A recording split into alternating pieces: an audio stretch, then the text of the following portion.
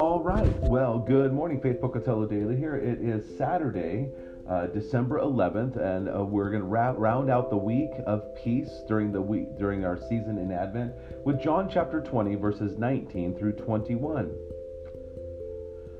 On the evening of that day, the first day of the week, the doors being locked, where the disciples were for fear of the Jews, Jesus came and stood among them and said to them, "Peace be with you."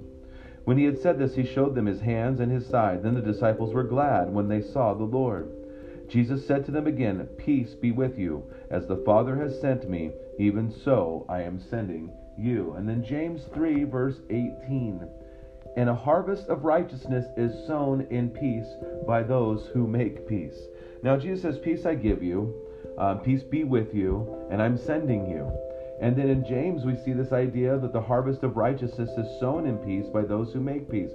Jesus says, "Blessed are the peacemakers, for theirs will be the kingdom of heaven." And so we look at this and we go, well, what does this mean to be, what we sow, we shall reap? Jesus said that. So are we those who are sowing discord, or are we those who are sowing peace and trying to help people just calm down and know that God loves them, and that there is a way for them to be reconciled to God? They might not want to be reconciled to God, at least as far as they know.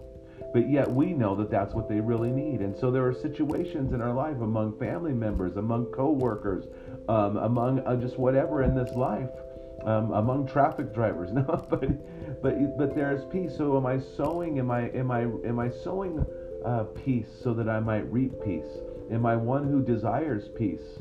And so, again, true peace happens through the righteousness of Jesus Christ. And so once we are right with God, then real peace can happen. So may God richly bless your day. Enjoy Jesus. Go and share life and share some peace.